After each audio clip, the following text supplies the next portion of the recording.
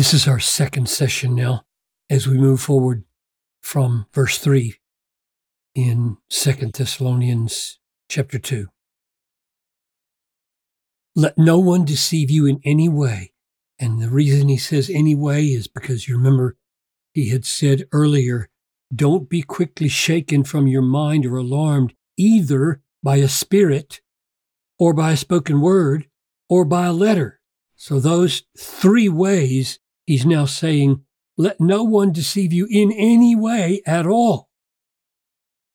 Because, and now he's going to argue for why the day of the Lord has come. It's not. It hasn't come. Some spirit or false prophecy, some letter, some spoken word had said, the day of the Lord has come. And Paul argues it has not come because that day will not come unless two things happen.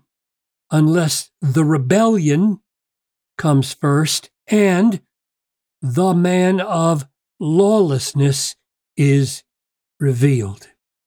And what I want to do is try to show why I think he means there is the capital T rebellion, capital R, coming, and there is the capital T, capital R, rebel coming.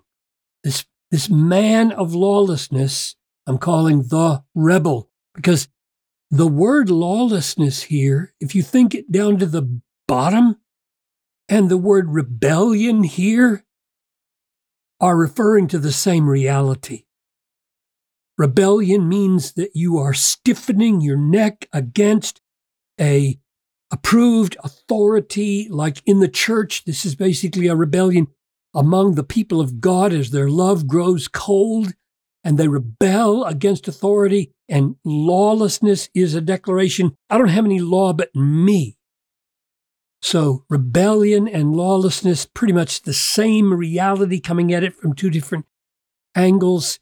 And there's going to be a great the rebellion, not just little rebellions along the way, but the final great rebellion. And there's going to be the man, not just many men who are lawless along the way, but one distinct man of lawlessness. I'll come back and show you in a minute why I think that's the case. The rebellion and the rebel. But let's just notice the structure next of the chapter. From right here on until verse 9, he's talking about the man of lawlessness. Let's read it. He is the son of destruction, who opposes and exalts himself against every so-called God or object of worship, so that he takes his seat in the temple of God, proclaiming himself to be God. Do you not remember that when I was still with you, I told you these things? He keeps going. And you know what is restraining him now, so that he may be revealed in his time. For the mystery of lawlessness is already at work, only he who now restrains it will do so until he is out of the way, and then the lawless one will be revealed, whom the Lord Jesus will kill with the breath of his mouth and bring to nothing by the appearance of his coming. So everything from halfway through verse 4 to here in verse 8 is about the man of lawlessness. Then I think Paul turns to focus on the actual rebellion itself here in verses 9 to 12, and he unpacks the dynamics of how it actually happens. The coming of the lawless one is by the activity of Satan with all false signs and wonders, and with all wicked deception for those who are perishing because they did not welcome the love of the truth. They were rebels down to the toes, that they might be saved. And on account of this, God sends them a working of delusion. So God punishes delusion with delusion, so that they may believe what is false, in order that they may be condemned who did not believe the truth but had pleasure in unrighteousness. So much to see there in the sessions to come. But now back to my reason for saying, given that structure, there is the rebellion and the man of lawlessness, which hasn't appeared yet, which is why you know the day of the Lord hasn't come. That day will not come until these outstanding, decisive, climactic acts and person come. Why do I talk like that? Because in verse 7, it says, the mystery of lawlessness is already at work. Now that's what? AD 55. That's 2,000 years ago. The mystery of lawlessness is already at work, which prompts me to say, oh, so there's rebellion all along the way. Indeed, there is. But if he were only referring to history-long rebellion, the argument wouldn't make any sense, because he's saying the day of the Lord won't come until this comes first. And if you say, well, it's always been here, then the argument falls apart. So Paul knows there has been rebellion and lawlessness all the way along the way, but there is the rebellion coming. That's why I put the here, because that's what he's referring to that makes the argument work. Same thing with the man of lawlessness. Now, this man of lawlessness, we're going to see, exalts himself against every so-called God or object of worship, so that he takes his seat in the temple of God, proclaiming himself to be God. This is the anti-God. You know, when you read the word anti-Christ, in English, we tend to think anti means against Christ. And of course, he is against Christ. But this word anti in Greek means in place of. This is Christ substitutes. It's what you read about here in Matthew 24. If then anyone says to you, look, here is the Christ, there he is, don't believe it. So these are Christ substitutes. They're not just Christ opponents. For false Christs and false prophets will arise, performing great signs and wonders. So that's what the man of lawlessness does down in verses 9 through 12. So people have been doing this all along the way.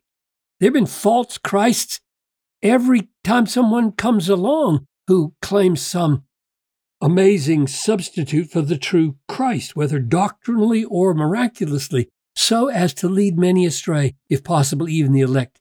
See, I have told you beforehand. So if they say to you, look, he's in the wilderness, don't go out.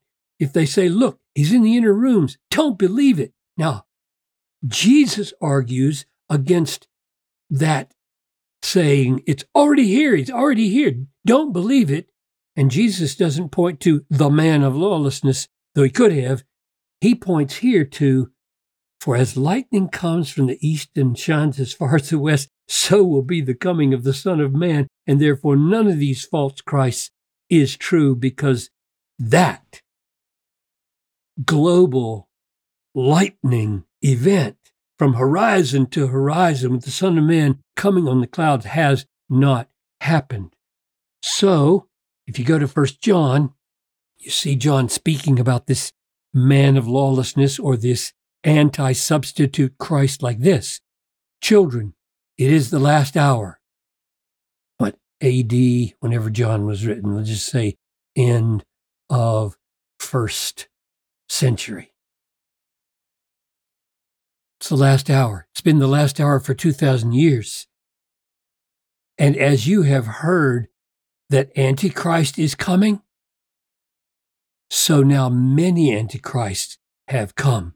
Therefore, we know it is the last hour. Do you see how John is thinking? He knows there is the Antichrist coming. He knows that.